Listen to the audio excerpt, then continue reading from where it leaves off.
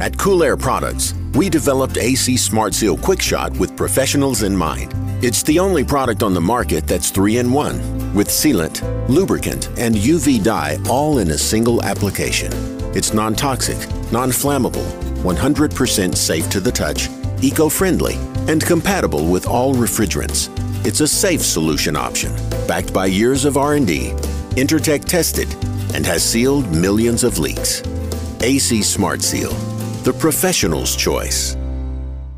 So House Call Pro is something a lot of techs are using to keep themselves organized because their business has implemented it into their daily routine for scheduling and dispatching. Well, forward-thinking business owners are taking their business paperless if they haven't done so already, because it's way more organized and it keeps everything kind of streamlined. And as I've said in the podcast prior, the technician can take payment from the door, which is very, very helpful. They can send a text to the customer from their previous job site to let them know when they'll be there. So there's a good communication aspect involved as well. So technicians love this. That's very important to me, that a technician loves House Call Pro, because when I talk about it and I know other techs use it, that means other techs are going to get use out of it and enjoy it if their company decides to use it. Anyway, guys, there's 3 months up for grabs at 50% off if you go to housecallpro.com/HVAC know-it-all. Check it out. Welcome. We are back with another podcast. And listen, before we get into it, I found out something last week that I thought was interesting. So on Facebook, I have people that post to the visitor section on my Facebook page, and then I share those posts to the main feed. So if ever you guys want to do that, you're more than welcome if you're on Facebook, as long as the content is going to be useful to the audience. So this was a homeowner looking for information on a model number of a machine. Now, I don't post homeowner stuff, but I thought it was Canadian Thanksgiving. I'm like, this guy needs some help. Let's just do it this once and try to get him some help. So what I found out was that if you have a Copeland scroll compressor and the label fades away, what you can do is peel it back, and there's another label in behind it that has the compressor information. I didn't know that. I just found that out, and that's very cool and very useful for anybody that might be in the boat of trying to figure out what kind of compressor they got. So that was a useful tidbit I learned, and I'm just going to pass that on to you guys. So on the podcast today, we have a gentleman by the name of Dave Elliott. He is from Indiana in the US. And Dave and I are going to have a very open, honest, organic discussion on sort of safety, health, well-being within the trade. And Dave is going to talk about a health issue that he came across with himself recently, and how he's tackling that. We're going to talk about how when you're young, right, you feel sort of invincible. When you're in your early 20s, mid-20s, you're strong, you're energetic, you have this world in front of you. When you get to the point of being in your late 30s, early 40s, you start to feel your body really changing as you go. I mean, as you're doing more physical activities, at the end of the day, you can feel your back or your knees or something starting to hurt. So my advice to you guys right now, before you start listening, and by the way, we are not experts in health or wellness. So anything we say, don't take it into account and say, hey, this is what they said, so we got to do this. We are just having a discussion on things that we've done, we've tried, we've experienced. Okay. So you guys in your 20s, okay, even if you're late teens, start preserving your body now. Don't wait until you're older to start making the changes. Preserve your body now, okay, and don't let your boss or a lead journeyman make you do things that you feel are unsafe or could jeopardize your health in any sort of way. I know that's hard to do when you're on the job. It really, really is, especially if you're not a senior person within that company or on that site. But you really got to think about you and the longevity of your body, because if you want to be working till 50, 60 in the field, you need to keep your body up to a certain standard of health and wellness. Anyway, let's get to Dave right now, guys. This is the HVAC Know It All podcast. I'm your host, Gary McCready.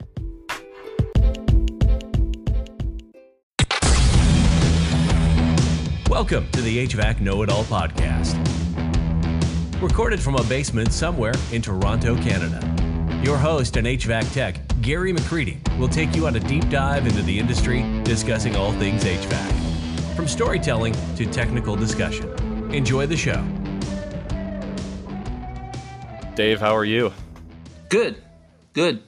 Awesome, man. So you're one of those guys that I just contacted out of the blue and said, hey, you want to be part of the podcast? And you said yes. So I got to thank you for that. Yeah, well, that's awesome. Thanks for having me on. I'm a big fan. I've listened to all your podcasts, so you really put out good stuff. Hopefully you plugged your ears during the earlier ones, because the audio was terrible, as I've said many times. Well, it's not so much the audio as it is the content. Yeah, Content's been good. That's true. Content is king, right? So you got something that you brought up just briefly before we hit record, and that's health, and you said fast food, and it kind of struck a nerve with me, because that is something that a lot of techs are doing. Is they're going out for lunch and they're hitting the drive-through because they got no time to stop and eat a proper lunch if they're not bringing one. So maybe you want to touch on that and what you were going to talk about. Yeah, sure. I've been in this trade for 30 years, and I worked for a residential company, slight commercial, for about 12 years, and then moved to where I live now and worked for another company for a couple of years. And then I actually went to work for a fast food organization, take care of about 22 stores. And that's where it really was kind of the demise, you would think. It's kind of hard to get away from it when it's free. And then, back in July, I've been doing regular checkups. I've dealt with the high blood pressure, the stress of everyday job like everybody else. Mm-hmm. 5 years. And my last checkup, the blood work, it was like, hey, you're going to need to go see a dietitian. You've tested for type 2 diabetes. And, so it, some people could say it's a bad thing. Honestly, for me, I'm not going to say it's a blessing in disguise, but it really is. I've lost about 26 pounds since, I have my glucose level where it should be close for me, and just feeling a lot better. I just turned 48, so I honestly just kind of thought I was getting older and getting tired, and didn't really realize how bad off I was, because with the diabetes, my blood pressure was actually running up in the 150 range again. Mm-hmm. You kind of get, I've got stuff to test it, and you kind of get lazy with it and don't think about it, and just, you're living day-to-day life. Everything is go here, go there as fast as you can. So, but it was a big wake-up call. So, my dad had some health issues, heart problems, when he was probably younger than I am now. So it was my wake up call, I guess you'd say. Yeah, that's good that you got it. A lot of people, they hit this sort of age where they're in their mid 40s and they have some sort of a wake up call with a health issue. And like you said, it's kind of a blessing in disguise, because if you didn't have that wake up call and you just ignored it, then who knows what could happen, right? You could end up in the hospital for weeks at a time, or you could end up worse. And nobody wants that. Nobody's family wants that. So it's very important to stay as healthy as you can. And the thing is, it takes you getting to a certain age to realize that, hey, my own mortality here is something that I need to think about a little bit more. when you're young, when you're in your 20s, you don't think about that. And these kids on job sites that are doing things that they shouldn't be doing, like lifting heavy things way too heavy than they should be. Eventually that's going to come back and catch up to them, like the knees, the back, the neck, the hips, all of that stuff is going to creep up on you at some point if you're not careful. You're exactly right. It sure will. Even like when you start talking about doing the lifting, uh, a sidetrack to that is just doing something that's safe. I mean, I can remember back in my 20s, going up on gymnasiums, two extension ladders side by side, carrying up a compressor with another guy. And I mean, one false move and we're both going down. So, I mean, it's just when you're young, you feel so invincible. And when you get in your 40s, you get really lax on stuff. I mean, it's not like you're not working hard or anything like that. It's just like, yeah, I'm going to work out. I mean, I have pretty much a whole personal gym at home, and I had an excuse every night why I didn't go down there and actually use it. Mm-hmm. And it just, I don't want to really say you get lazy, but you just get, you get complacent. Complacent, exactly. Yeah, you just get comfortable, and when you're comfortable, and you're like, yeah, I'll just watch another. I'll just binge watch another series on Netflix. It's not gonna harm me, and I find, like, before COVID, so I've always been somebody that likes to go to the gym since my late teens, early 20s, and life kind of catches up and you don't get to go as much. But I started to go again just before COVID hit, and I found getting out of the house to do it was motivating for me, because when I got into the gym and it's just a whole bunch of workout people, there's no distractions. There's no, oh, those dishes over there need to be clean, or, oh man, see, the baseboards need to be painted. You're not seeing all that stuff. You're away from the house. And I find that helps me get motivated, is going somewhere else to do it. Yeah, I've had some gym memberships before, and I think that you're right. Anything that you designate a time for and actually follow through, I think, is really helpful. But like you say, just, all the guys really need to think about just, maybe, my workouts are probably 45 minutes to an hour, 5, maybe 6 days a week. And, I know what I thought, just like most of the guys think. Well, I'm carrying refrigerant tanks up ladders, our Vito bags, our bigger bags probably weigh 60, 70 pounds. We're juggling things up and down. We're getting workouts and we're walking, but it's amazing what your body can get used to. And just, doing a little bit of a treadmill or doing a stair stepper machine or, lifting some weights, it's amazing what it does to your body and how much it makes you feel so much better.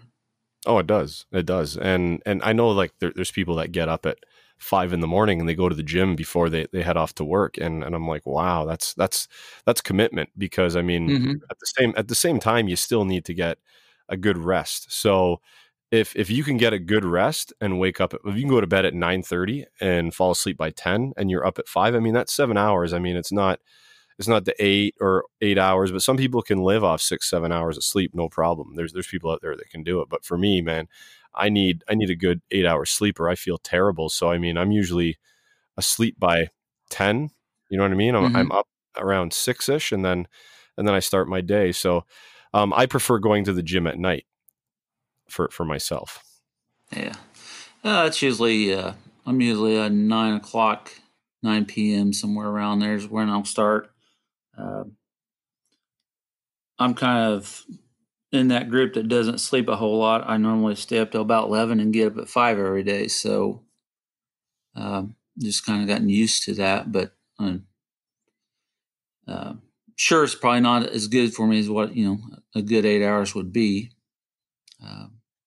But I have gotten, a few responses from people that say, hey, actually, if you like, did you just come off vacation? Because you don't look near as tired. Like, you look well rested. And you kind of think, wow, what was I doing to myself? And how did I let myself get to that point? Mm-hmm. Back to the food. I mean, it's a lot of what you put in your body is, causes a lot of the issues. The carbs, which is a big thing for me, but it's a lot for everybody. It's, the sugary drinks and the energy drinks are a little scary. I've never really drank those, but, I've read some of the ingredients and it's like, wow, those can't be that healthy. Yeah. I stay away from those totally. I drink, for me, I'll drink like a black coffee in the morning and then the rest of the day is just water. And perhaps if I'm feeling sluggish, I might have a coffee in the afternoon, but there's no sugar, there's no cream. Sometimes I wouldn't say the odd, but maybe a couple times a week, I fast. Like I don't eat until like maybe 2:00 or something like that in the day. And I find that helps with keeping my metabolism up. And I know there's studies out there about intermittent fasting and how it kind of awakens the animal instincts of like your survival instincts within your body, because now you feel hungry. So your survival instincts, with your natural survival instincts within your body, start to kick in. And so this is an example. So when I was on holiday in July for a week, I basically sat for the whole week and drank beer and ate burgers, like barbecue food and stuff like that. And I gained like 6 or 7 pounds just in that week. And then going back to work in 2 weeks of doing like because I walk a lot at work, because I got big buildings that have a lot of back and forth to the van. And when you go to the van, it's like, it's a long walk. So back and forth to here and there, and just fasting till like 2:00 a couple times a week, I find really, really helps maintain my weight. Because I'm usually around like 189-ish. That's usually the weight that I'm stable at. And then I know if I hit like 193, it's because I'm not moving enough. I'm sitting too much, or I'm overeating, or I've drank too much beer that weekend or something like that, because I was up at the trailer park with all my buddies and the family, and everybody's having a few beers. So I just find if I get away from that for a couple weeks, I'm right back to normal. So exercise for me, it does help, and it does show that it works. Yeah. Yeah. It's, anyway. I've always kind of like, I worked out in high school quite a bit. So, I mean, I've always had weight equipment or been, involved in, have memberships at gyms. So, really no excuse. I just kind of let myself go. And then I wasn't really paying attention to so much of the bad carbs that, you really don't realize it till you start actually looking at what you eat. And, I've eradicated all that stuff, and I feel like I was 40 again instead of 48. So it's been really good. Yeah. And you know what I find helps too? And we don't have to talk about this the whole podcast, but I find that whenever I start taking supplements like a daily vitamin and some fish oils and stuff like that, I find after a few days, I feel way better. Just energy level in general. And I feel like fish oil is really good for like your brain and function and stuff like that. And I feel like I can think a lot clearer, and I don't have as much of a foggy mind when I'm taking the fish oils, the omega-3s. Do you ever tried those? Yeah, I actually take those, 2 different multivitamins and some zinc. Mm-hmm. And then like an iodine. Yep. So, yeah, I pretty much are trying to hit on those. I find if I take those, I really don't get colds very much through the winter. Yeah. It really helps my immune system. So that's true. Yeah, you take care of your immune system. And today it was funny that you said immune system. It reminded me, I've been looking for ways myself to be as healthy as I can be. Like, obviously, once in a while, you're going to make a bad decision. Nobody's perfect, but if you make a choice to be healthy, you try to make that choice to be healthy as many times as possible. And I downloaded an app today, and I'm like, I forget what it's called, but it was one of those like meditating type apps, right? And I wanted to just check it out to see what it was like. Instead of like watching TV at night, maybe put that on and just see what it does. So on my way home, I'm listening to it. It was called, it was called an immune booster or something like that. And it was actually pretty calming. Like, I shouldn't have done it while I was driving because I got a little bit too calm. The guy's like, close your eyes, but obviously I was going to close my eyes. But I was doing the breathing exercises along as he was counting them out and stuff like that, and just kind of envisioning what he was saying to do. Like, he's like, yeah, imagine every breath you take, your white blood cells are getting an explosive dose of energy, and that energy is going and killing off viruses, and you're supposed to kind of imagine this in your head. And I don't know, it was just something, an exercise to try out, and I found it was relaxing. Like, I don't know if I did it at night, it would be a different experience, but I'm open to many different things as I get older to try to maintain my wellness. I really am.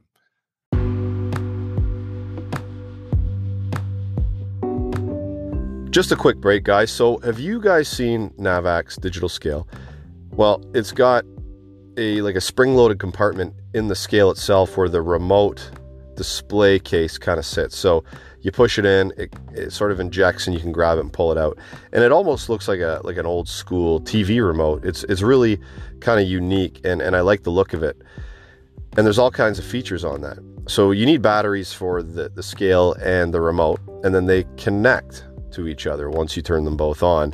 And you can kind of put that handheld device anywhere you want within range and read what's happening on the scale and the amount of gas you've recovered or that you're charging into a system. I really like the scale. It comes in a bag that's very compact with a strap. You can carry it up to the roof or into a building or the side of a house, whatever you want. So digital scale, guys, by Navac, it's really cool. So check it out. The Blue On app, guys, obviously I can't say enough about it. It's got tons of information, unit manuals, conversion instructions, 24/7 free tech support through the app with anything cooling. So guys, check out the Blue On app if you're looking to download an app that's going to help you out in the HVAC field. So Testo. Now, I get a lot of questions about, should I go digital manifold or should I go smart probes? It's really tough to say because I use both. Sort of, I wouldn't say 50-50, but I use both. Like, I usually pull out the manifold for charging and evacuation when any of that's happening, and then it's out there for testing when the unit gets fired back up. But if it's just a service call, right, and there's something wrong with the machine, then I'll go for the smart probes because they're a lot easier to carry up, a lot lighter. And throw them in my tool bag, or I can keep them in the case that it comes with. So it's really up to you guys how you want to roll. If you do a lot of charging and a lot of recovery on your jobs, then I would suggest going with the manifold. But if you're just looking to do them on service calls, then for sure the smart probes would be your go-to on that one. TruTech Tools, guys, the tools I've just talked about are available at TruTech Tools using promo code KNOWITALL, which will save you 8% on your purchase. Now, one cool thing about, if you guys seen my conversion over to TDX20 458A a little while ago, I used a Danfoss valve. It's a TU stainless steel valve, and I'm going to do a little bit of a demo so you guys can understand how it works. So the valve comes basically on its own with no cartridge or orifice inside, so that gives you the ability to braze it in without wrapping it up. Okay, you can disclude that step, which saves you a little bit of time. And then when you're done, once everything's cooled, you put the cartridge, which has the orifice inside of it. And that's the TU valve from Danfoss. And I'm going to do a bit of a demo on that because I have a valve and I have an orifice at home that I'm going to show you guys exactly how it goes together. Anyway, let's get back to Dave. Mm-hmm. That's cool. You bring that up. I do quite a bit of traveling. I mean, it's not nothing to go an hour this way or 2 hours this way or even a little further sometimes. Yeah. And, you stop for gas or something. It was always, well, grab even like some, some kind of snack, like some chewy fruit or something. But I mean, I've started just listening to a lot of different podcasts, and I find that just kind of gets, you get involved with that. Your phone kind of goes to the wayside, so you're not being distracted by that driving also. And it's amazing some of the stuff you can learn. There's a lot of, like yours, there's a lot of good HVAC podcasts. There's a lot of just podcasts in general in life that, are really, really good to listen to. Yeah, there are a lot, and we live in a good day and age for that, and also ebooks. I've been into ebooks lately, and I've tried out a few, and I'm really enjoying those as well. Sometimes they get a little bit bland, just because the author is just reading in kind of like a monotone the whole time. Mm-hmm. But I mean, I've listened to a couple, and I found them pretty good. But let's talk about, since we're on the topic of health, let's kind of move that towards sort of an HVAC sort of related topic when it comes to, it's still related to health, but what about safety on the job? Well, that's very important. Like say, probably the most dangerous thing we do is go up an extension ladder. I probably pay a lot more attention at my age now than what I did back in my 20s, when I probably honestly could just run right up one with tools in tow. But, I pay a lot of attention now to, going up and down the roofs, still carrying Vito bags and tanks and gauges. And, you go up into, step off onto another ladder to go up to another higher point. It's just being aware. I mean, you talk about safety. One time I kind of got careless. I was changing out a water heater, and I'd set the old heater to the side and was hurrying, wasn't paying any attention, and kind of stepped back. Well, I'd left some of the copper piping on the old heater, and that one pipe just barely, I mean, it could, it was an inch away from taking my eye out, probably.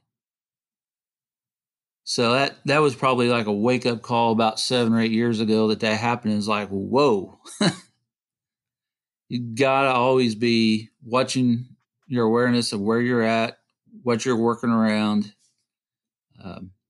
So that was a pretty scary moment for me that, could have really permanently damaged my eye, and over something so silly, just in a hurry. Mm-hmm. Yeah, and you brought up a good point about extension ladders. I despise them. I can't stand extension ladders. And I remember being an apprentice and doing some nut bar things on them because I was in fear of not doing my job. And it sucks because when you're young and you haven't really built up a rep yet within the company or the trade, you just kind of do whatever you're told in order to build up your rep. And I remember hanging off, putting extension ladders up on like the rafters or the beams of like a warehouse, and holding on with one hand and trying to repair a unit heater with the other. And I was terrified the entire time. Like these are things I do not do now. And if I see anybody doing that, if I see anybody attempting that, I'm like, nope, you're not doing that. Not when I'm here, because I can't see this. I can't see you doing this because it's going to freak me right out. You're going to get down. We're going to get the proper lift in here for you guys, or for me or you, to get up to that heater or whatever it is. Yeah, another good story. This was back probably 20 years ago. We were at a grocery store. This was a time when a lot of the grocery stores were starting to put like little banks or something in the front. This one was going to be a bank, and we'd done the HVAC for it, and it come time to set the condenser. Well, we'd got everything done to that point, and the guy I was working for was always impatient. So he's like, well, let's get the duct lifter, all the sections on there and the cable, and see if we can lift it up there. And, we're about probably 3 foot short of getting it to the top of the roof to where you can get to it. So here he's going back to the shipping area and brings back skids, and, all because he didn't want to wait on the crane. That's only like an hour or 2 hours away. And, he's got the unit on the skids going up, and the only thing that probably saved us were people were starting to get out and take pictures. There was a couple people that had cameras in their cars and were taking pictures, and he's like, well, maybe this is kind of a bad idea. Mm-hmm. But yeah, the idea there was we were going to lift, it was like a 5-ton condenser, which at the time wasn't huge. This is before the big SEER rating increases on the coils, but it was still a big unit to be reaching off of the roof kind of on a duct lifter to pull back in. The unit could have went, we could have went, and probably fell right on top of him. Yeah. Yeah. These kind of things, like I'm envisioning as you're talking, and these kind of things scare me. And it's starting to, I'm starting to get flashbacks of all these unsafe things I did as a young kid in the trade. And I'm thinking, and you know how I gauge this stuff now? I got kids. I got 3 boys. And I'm thinking, what if a business owner that my kid was working for made him do that? I would be fuming. You know what I mean? I would not accept it. I would go in, like, if my son was 20 or 21 and impressionable and would just do what he's told, and he's told to do unsafe things like some of the stuff that I did because I thought I had to do to make my mark, I'd be marching into that office and laying something down, because that's not right. I remember going up on a scissor lift, and I think this was my decision. It was outside, and we were trying to get this power washer. It was like a steam cleaner, because we had these coils that were just matted with oils and stuff from this factory. They made potato chips, and like, I guess when they were deep frying the potatoes, the stacks of the oil coming out would get stuck to the coils. And every year it would be a mission to clean these things. And we ordered this big steam lift, and I remember having it go up on it. We got the scissor lift to go up to the height of the roof, like, so it was sort of flush with the roof, and I'm pushing this big huge thing off the scissor lift onto the roof. The scissor lift is teetering and tottering, and I'm like, oh my, like, I should not be doing this, right? And when you think back to those times, you think of how lucky you actually were to make it through that, because anything could have happened. Anything. Oh yeah. Yeah, I can remember you started mentioning about big buildings and stuff. I used to take care of this grocery distribution center, and the unit heaters, you was talking about those. I can remember getting sent out there, and, well, there'll be a guy with a fork truck and a skid to lift you up. And, I did it back then. And like you said, I mean, it's not much for a skid to bounce around, or what if the boards on the skid wasn't, nailed well, or, just anything could have happened. But, back then I just did it. I didn't really know any better. I thought, well, if, I don't want to admit that I'm scared, I guess. So you just do it and kind of go on. And luckily I survived.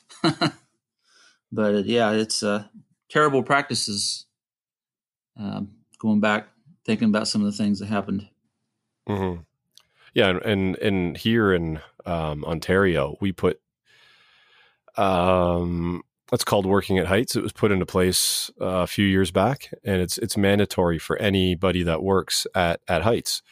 So it's a course that you need to go on, and you get certified, and they teach you about different things like rope grabs and how to put on a harness properly, and how you when and where to build like a barrier around a platform that you're working on that might, like, say you're working in construction and it's a high-rise building, like you have to build barriers around the where the fall is, right? Where the potential fall is. And you just learn about stuff like that. And it's interesting. And you do learn some things. And the thing is, and it's so hard in real life sometimes. So for instance, like, how many times have we stood at the side of a building and roped up our tools? How many times have we done that? Tons. And for the guys in commercial, and we have a rule that we're not supposed to be within 6 feet of the roof edge without being tied off. But the problem is, these buildings don't put any tie off points in to tie off to. Like, if you're just there for the day doing service, I guess if you're there doing a big construction job, they will implement these things into this. But for a guy there going to do service and change some filters or whatever for a day, there's no tie off points to stand at the edge of the roof and rope something up, which it kind of baffles my mind that these rules are put in place, but these buildings are not mandated to put structural tie off points at the edge of the building. Yeah, it's crazy. It's amazing, really, that they don't. As I think back, like all the big stores and different things that, you just throw an extension ladder, and usually your extension ladder just barely got to the top. Mm-hmm. Yeah, I mean, you could take a bungee cord up there and maybe try to strap onto some gutter or something, but it's not like it was really that secure. No. I actually had, I'm sure, I want to say like 3 instances where the ladder actually blew off. And this was before cell phones. So, you're yelling for at people. Can you go get somebody to go inside the store or get a manager? This was where that happened twice was at a grocery store about an hour away from where I lived, and it was always really windy there. And I had one blow off twice there. And just nowhere, the way the roof was built, there was just nothing to tie to. No gutter, it was just kind of like more or less a flat roof that just had a little bit of drainage to the back and just nothing there. Mm-hmm. Yeah, it's a scary thought when you actually sit and think about how dangerous these things are. And I've gone up on a skid on a fork truck many times. Like, we got this skid here. We'll just take you up on the fork truck. Do you guys have a cage? No, we don't have a cage. We do it all the time. We do it all the time when we go up there and light the pilots. Back in the day, that's mainly what I was going on the skid for, was to be raised up to light the pilot on the old style Uniheat, right? But yeah. I'm glad now that safety is changing, and sometimes it's a real pain in the ass. It is some of the procedures that you're made to go through, but really in the end, it's for your own benefit, and it might take a job a little bit longer. But at the end of the day, it really is for your own benefit to keep safe. Yeah, that's very true. And, there's been instances where, guys that'll listen to this that, they've had jobs where somebody got killed.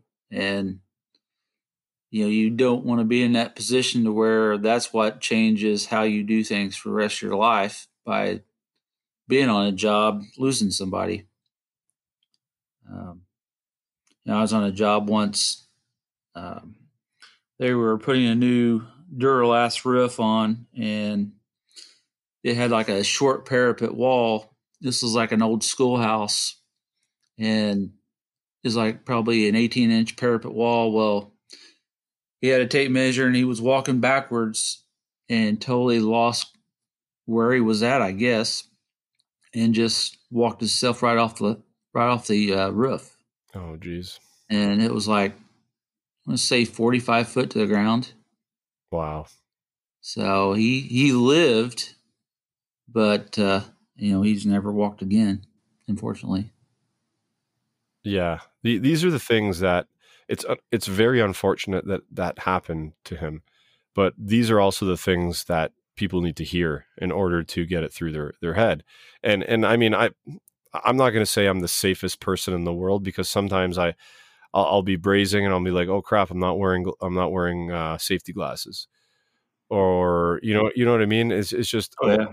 I'm gonna lift this heat exchanger up, but oh crap, I forgot to put my gloves on. So there's instances where you just you're not really thinking in the moment and you just do things. So I mean, sometimes you just got to stop.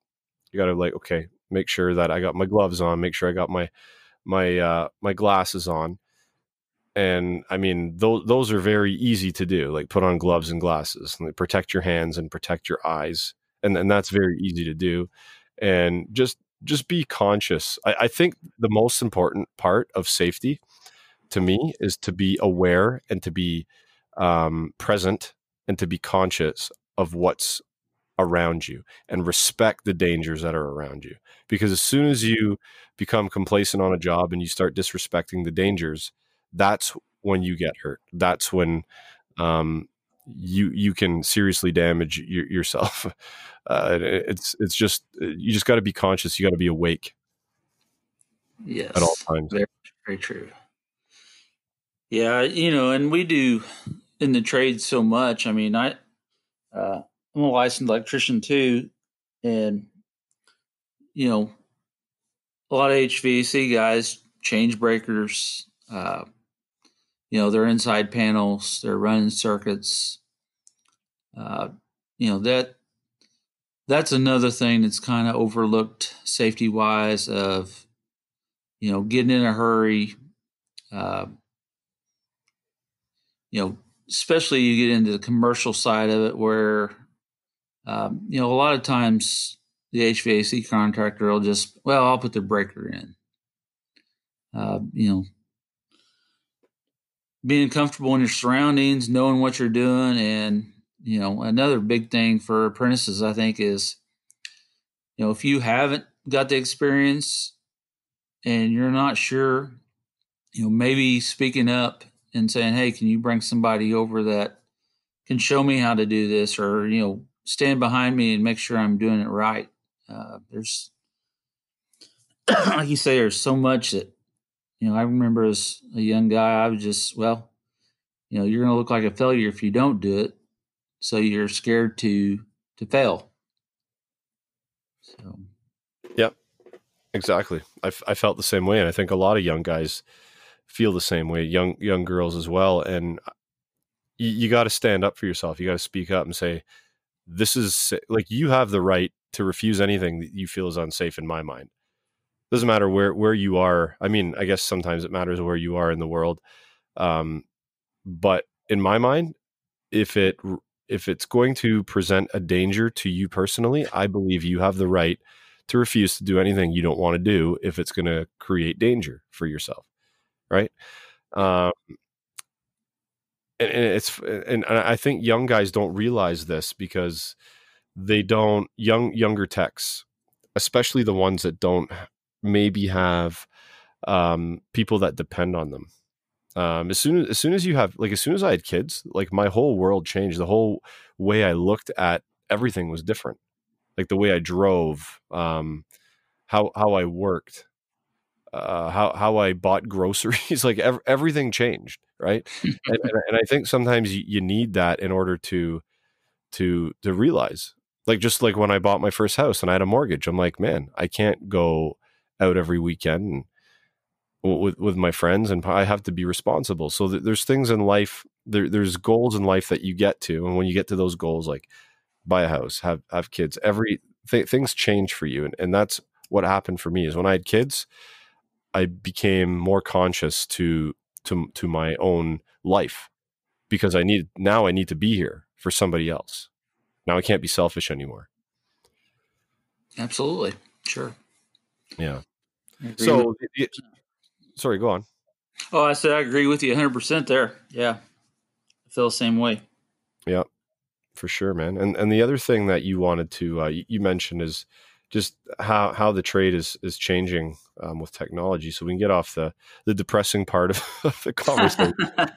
But it's important. It's an important conversation to have. So It I'm sure glad is. I'm glad we had it, and I'm glad that people will get to hear that and hear the thoughts of two techs in their 40s talking about the dangers in the trade and why, when we're young, we should be making better decisions. But anyway, so going forward, technology in the trade and how it's changing. How are you liking how the trade is changing in a more technology based way? Are you enjoying it? Or are you seeing issues? Like how you feel about it? I'm enjoying it. There's nuisances. I mean, with all technology, uh, you know, there's a lot of things that I have that make my life easier, though. Too, you start talking about like monitoring systems and stuff. I mean, uh, that's a huge uh, technology that really helps out what I do. Being able to dial up and see what, or not even dial up, just be able to pull a phone up and go to an app, and I can see cooler temps, freezer temps, uh, HVAC temps. You know, I got supply air sensors, return air sensors. I know pretty much what units at any location are doing. Um, yeah, when we started, I mean, it was, I guess it was the cold as a can of beer phase, and I mean, let's be honest, probably had, I don't know, $50 worth of tools, and you could be doing this job. Mm-hmm. Oh, I think as a young apprentice, I think, getting into the trade, my Lord, they could spend thousands of dollars really quick and on some of the stuff they don't need and some of the stuff they do.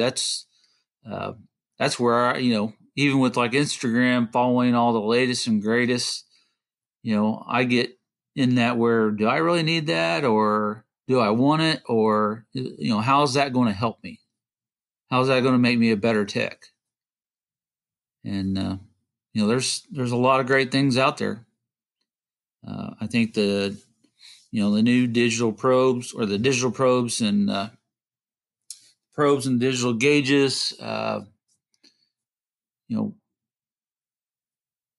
the vacuum pump gauges. I mean, I can remember when I started, we didn't even have anything like that. Uh-huh. It's probably, it's probably 8, 9, 10 years. It was really once we got toward the 410A where we really started using vacuum pump gauges, where they came out with them. Mm-hmm. And, now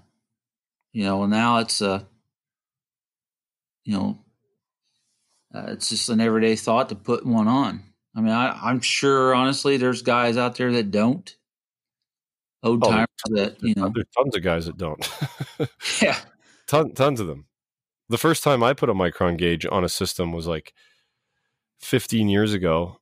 It was a Mitsubishi install. It was a city multi, and it was required at the time. I don't remember what micron level they wanted. I think it was like 350 or 400 or something like that.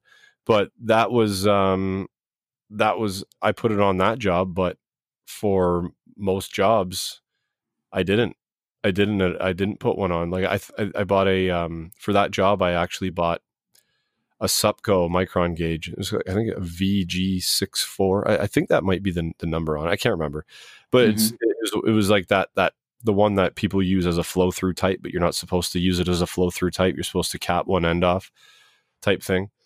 It was that style. And that was my introduction to micron gauges, but I didn't really put it on systems like on compressor changes and until, like, I don't know, 3-4 years ago, really is when I started to pay closer attention to all of this kind of stuff. Well, I mean, when I started, I mean, if you were back in my installing days, I mean, we, pretty much got it on vacuum pump before we went to lunch, and we'd let it run for a little while after we came back, and then it was good to go. We used the 1/4-inch hoses. I mean, it was just That at the time there was no, the technology just wasn't there. And I can think of, still doing that, like you said, not too long ago. I mean, I think it was probably 6 years ago, 5, 6 years ago when I started using one quite a bit. Mm-hmm. There was times that, I've been on jobs like grocery store stuff to where, they don't even hardly pull a vacuum. That blows your mind. They So just what are they doing? Purging refrigerant through purge. it? Yeah. Yeah. Yeah. And, I think, which that's a whole different deal in itself, the whole the refrigeration on the grocery store stuff. I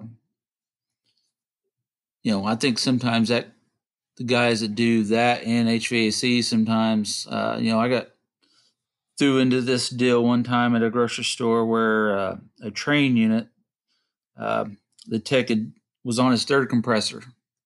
And this was like in 3 months. And Trane said, got with the grocery store owners, their maintenance people, and they're like, we're going to warranty another compressor, but we want another tech there, to see if there's something going on that this guy's doing, because you don't lose 3 compressors. And that guy wasn't even pulling, he wasn't even going to pull a vacuum. He's like, well, I'm just going to back purge like I do on the rack systems. And so we kind of talked for a little while. We ended up putting it on a vacuum and just left it overnight. We didn't have a vacuum gauge or anything. None of the, hoses that we have nowadays. Mm-hmm. But that compressor, I never had another issue with it. I mean, we ended up taking over most of the HVAC for that grocery store business after that, because they were there watching too, the maintenance guys. So. Yeah, it pays off. It pays off definitely to make sure you're doing things properly, especially when people are watching you. Because if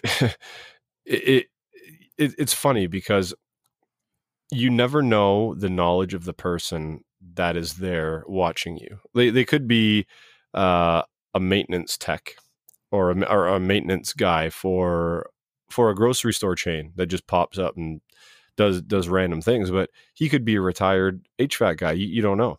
You have no idea, right? And and we've ran into a couple of those through some of our customers. Two of the customers, we don't have them anymore.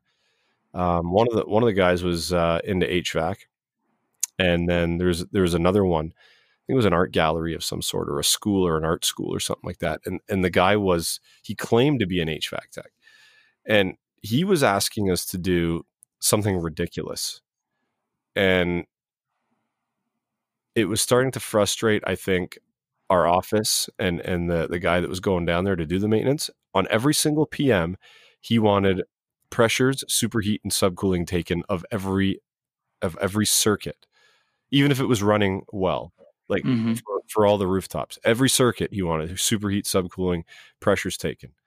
And for me, that's just not. I don't find that right to do, because as soon as you stick your gauges on something that's running well, guess what? Now you have potentially contaminated the system with other refrigerant or oil, or you've removed refrigerant from the system. Like, there's all kinds of things that can happen. And there's guys that don't remember to put their caps back on, or if they put the caps back on, now the Schrader's been pushed down and depressed, and it might be starting to leak slowly. And I think you do more damage than good by putting your gauges on every system, especially if there's no problems with that system. How do you feel about that? Oh, I totally agree with what you're saying. I think even as like residential and commercial customers, when they call a company out, that's the first thing they think that a tech ought to do. Why aren't you putting your gauges on? And I think, techs need to instead of just following through and doing it, they need to tell the customer, hey, that's kind of the last resort. Let's, do some. You can do some temp checks. You can do several different things before you think, well, okay, I've really got a problem that I need to put gauges on. And I kind of learned that from doing ice machines. I've used, for a long time, I used just a little stubby suction gauge that I would throw on once in a while if I wasn't, thought there might be an issue, just to get a pressure reading. And that's been a big thing that, guys carry gauges with 5-foot hoses, and, they're going out there just to do a PM, and, they don't realize, what they're doing to a system. Mm-hmm. Year 2 might not be that big a deal, but year 3, it's going to be low on charge. So. Yeah, I mean, I don't know how many times as a younger tech I've walked up to systems that were low on charge, and I could not find a leak in it. Could not find a leak, and I guarantee you it was from many techs going by in spring and summer and throwing their gauges on it, just for shits and giggles. Yeah, well, and the bad thing too. I mean, a lot of the reports for the customers. I mean, these PM, that's a big business thing in the trade, is the PM contracts, and they all have pressure readings, and sometimes it just, we're shooting ourselves in the foot for trying to do things like that. Mm-hmm. It'd be better just to have your contract worded in a different way to where there's not having all those different charts to fill out. So I treat a maintenance as an inspection of the equipment, and anything that needs to be done above that inspection is now chargeable, because we have to quote maintenance is so tight, because I've talked about this before, is very cutthroat, and there's a lot of competition, and if you don't price it tight, you don't get it, right? So yes, you need to go in and you need to do visuals, and you need to understand how the equipment runs, how it sounds, what it's supposed to be doing. I mean, that's the HVAC sixth sense I talk about all the time, is like looking at it, listening to it, popping up on a roof and just having a look around and going, well, that's not right over there, just because you know the building. And I find that skill set comes very quickly and very naturally when you're not able to spend an hour per unit to look at it. Sometimes you only have like 10-15 minutes per unit to look at it, but you can, if you get good at it, you can find a lot of things in 10-15 minutes on, let's just take a 5-ton rooftop, for example. You can find a lot of things on a 5-ton rooftop in 5-10 minutes. If you're looking properly and you know how to check stuff. Like you can find dirty coils, bearings, pulleys that are worn, faulty wiring, contactors. You get a feel for the sound of the scroll compressor. Put your hand on certain parts of it. Put your hands on certain lines, and feel them. And once you get a weird indication, oh, there's something not right here, then you call the customer, or I do, and I'm like, listen, there's something wrong with this unit. I need to spend some more time on it, digging into it a bit more. And then I open up a job, and now it's a chargeable call, and that's how things get done, right? Oh, for me anyway. Uh-huh. And I mean, your customer honestly is going to appreciate that, and that's, going to create a lot of loyalty going forward. Yeah. You got to be good at picking out the issues and knowing when something is an issue, and then relaying that to the customer and telling them why you need to spend more time on it. Right? You need to almost train your customer into knowing why. Like, and that's part of customer education. You need to educate the customer as to why. Like, if they get a bill for 4 hours, well, why did I get a bill for 4 hours? Well, this is why, because I had to do this, I had to do that, I had to wait and observe for a while, because if I don't wait and observe for a while, it could happen again when I leave, and then I'm back again charging another 4 hours. So now, you know what I mean? Now it's double the time, but I caught it and I fixed it, and now it's working. So that's why you paid the 4 hours, because I want to do my job, and I want to be diligent, and I want to use the process that I've been taught and learned through my career to do things correctly. Yeah, I totally agree with that. And that kind of brings into another deal of, everything is a circuit board run world that we're in now, it seems. There's so many glitches, it seems like. I don't know about some of the stuff that you work on, but I mean, once in a great while, a guy can spend 5 hours trying to get, something to happen that, won't till he drives away an hour down the road, and then boom, happens again. Yep. Some of this technology is great. The way some of the engineering features of it is awesome, but then again, it's a lot of hassle, troubleshooting calls of sensors and different things. Some of the carrier stuff seems to have a lot of nuisances for me. I'm not for sure about you. I haven't worked on any new carrier stuff that's come out recently. I have minimal carrier, not a lot of equipment that's carrier that I take care of. And the ones that I do have, they're older units. And I don't really, enjoy them. It's the ones where you take the front panel off and you expose the condenser section and the compressor section, and then there's the electrical right above it, and everything's kind of jammed in there. And I find that those are prone to getting snow in them. Like in the winter, I don't know how many times I've gone to that style of unit and I've opened it up and I've opened that electrical compartment and it's just jam packed full of snow. I'm like, how did it get in there? It had to get by that panel and that panel, but it got in there. Like the snow does some incredible things in the wintertime inside of units. It does. I had a York unit once, 15-ton unit, and in the heating department, part of it totally filled with snow. And this was like probably a 10 below day, which is rare for us. But, I actually got a bottle of nitrogen out and just actually blew all the snow out and everything, and, tried to dry it as best I could. And I don't honestly still know how something didn't fail. Because, I mean, it was, there's 4 different circuit boards on that system. So, I know another thing, I mean, we start talking about boards and things. I mean, the variable speed drives and,